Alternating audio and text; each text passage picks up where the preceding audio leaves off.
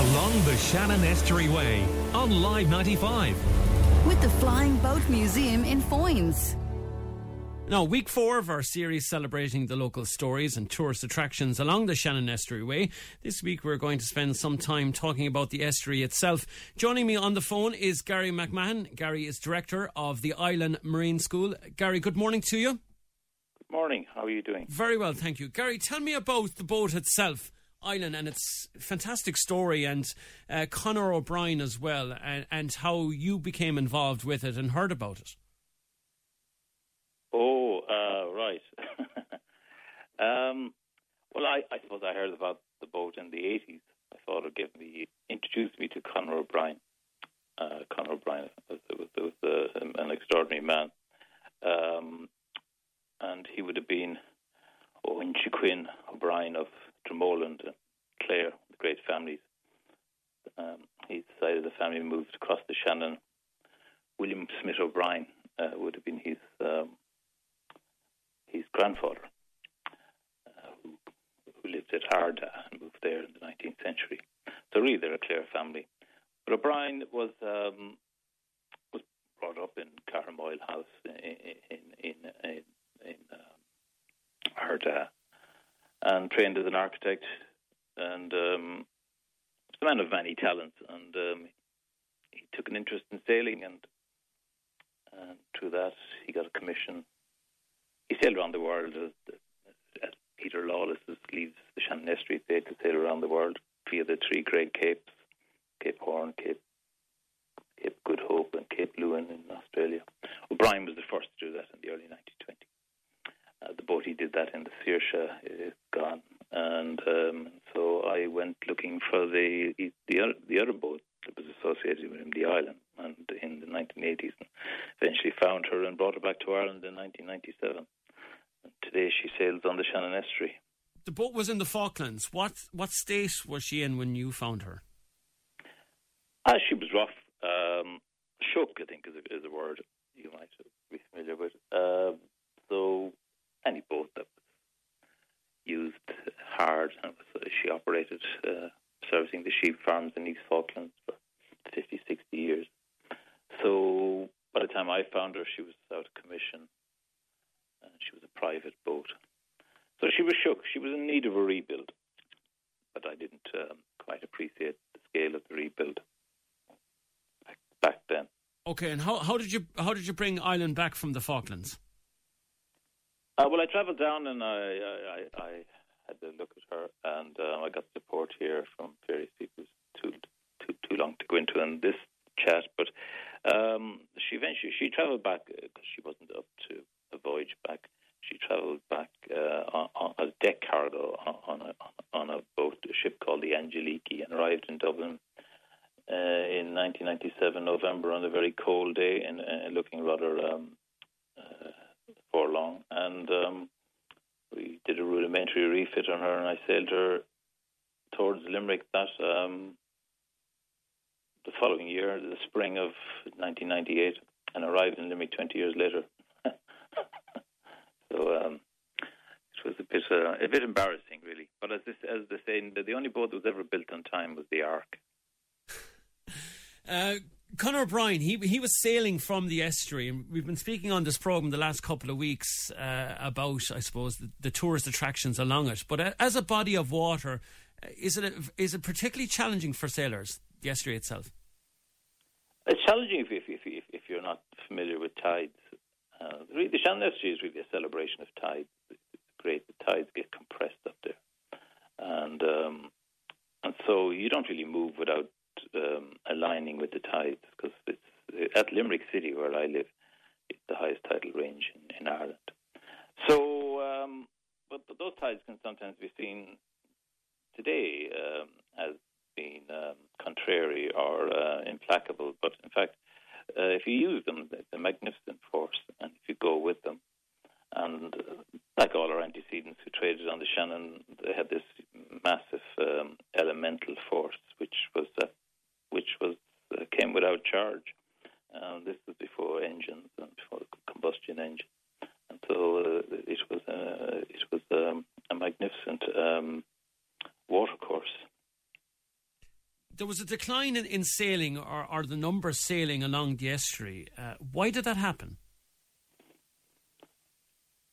Well, the road networks expanded from the 1920s.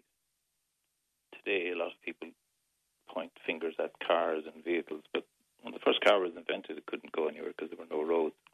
It's really the arrival of roads, which had all sorts of cultural effects and social effects. But for the trading ships of the Shannon Estuary, it slowly killed them, and they eventually collapsed entirely in about the early 50s.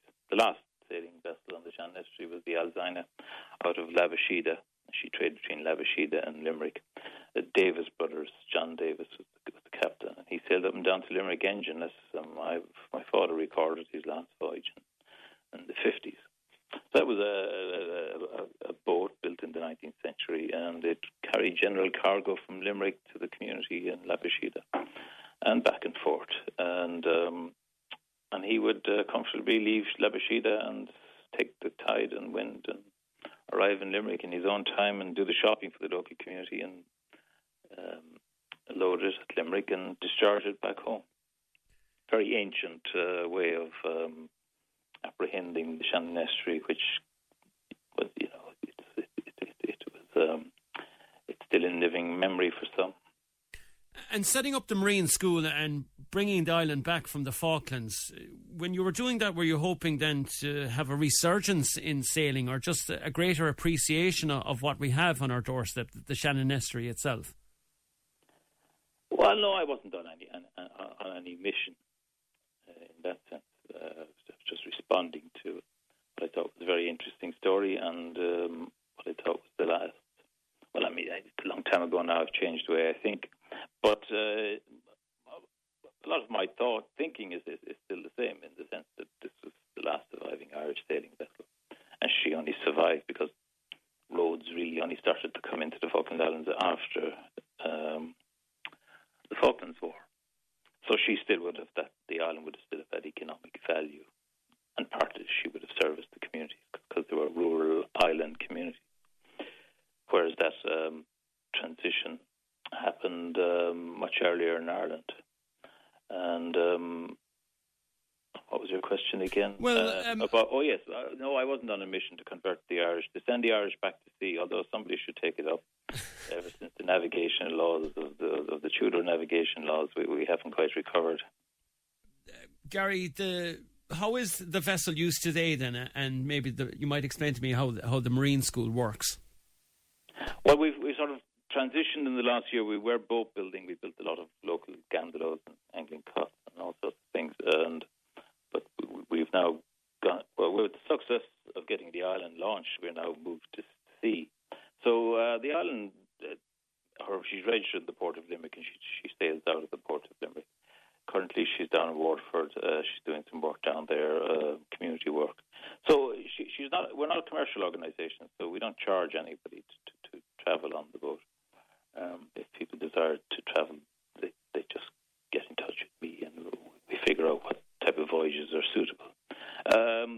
So she sails on the. She did 6 weeks on the Shannon Estuary there in May and June. Very successful, and we had many people out. She's a learning platform, and if you have a thirst or a desire to learn seafaring and the ways of a sailing ship is like a big floating cuckoo clock. It's just full of gadgets, and it's a machine as opposed to a boat. So people can come, and it depends on their interest. And but then we do longer voyages. We sailed to Greenland. We took her from Limerick Docks to Greenland in 1919, to transatlantic twice in one season. So she's a very capable vessel, and she's going very well.